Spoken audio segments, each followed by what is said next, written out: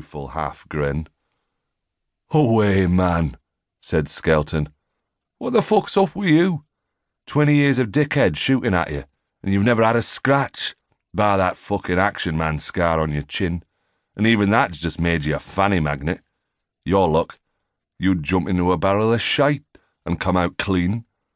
"Aye," said Carr. "I'm only kidding. If either of us get clipped, it's all went south, that's for sure."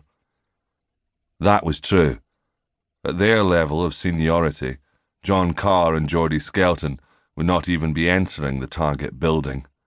Grizzled old men like them would hang around at the back with the Squadron HQ element, directing the whole thing, while the young guys did the business.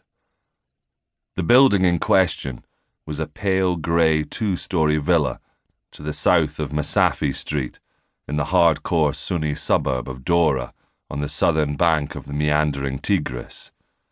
2 hours ago, Carr had delivered the briefing, the last he would ever give, and had watched the blokes poring over the aerial photographs of the area until every man-jack of them knew the place intimately.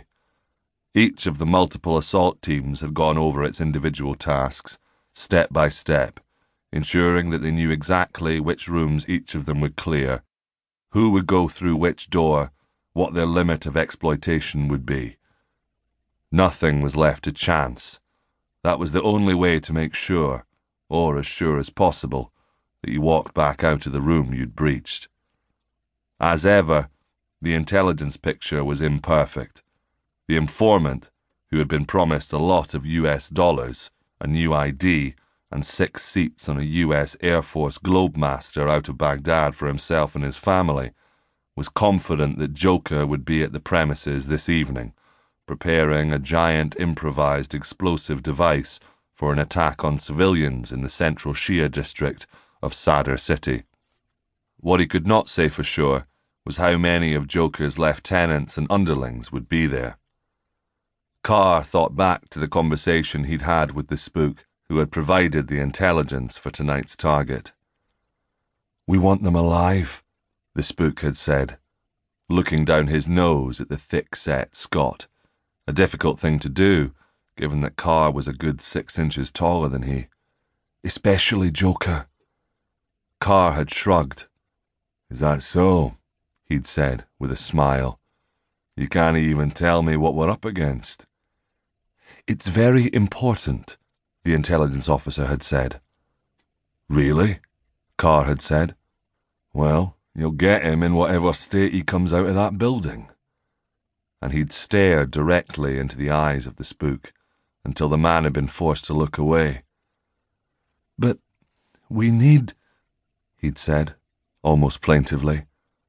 "What you need is to know what it's like to step into a room where there's an armed man trying to kill you.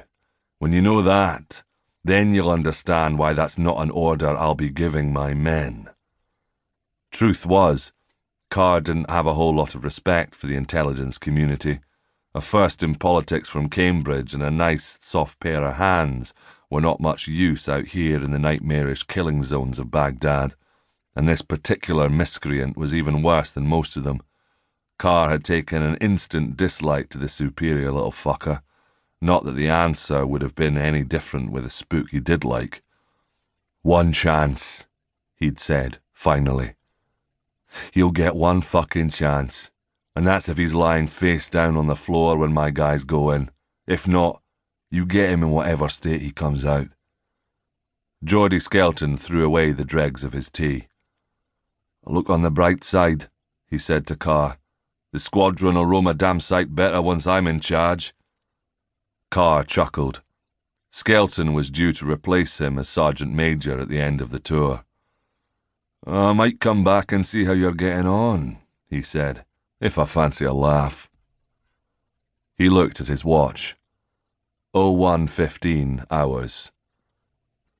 15 minutes until they rolled out of the gate of the FOB on the southern outskirts of Baghdad, which was home to TF Dagger. "Time to go, Geordie," he said. "Mount up." Geordie Skelton grinned and stepped up into his vehicle, which would bring up the rear of the mobile column. Carr walked down the line,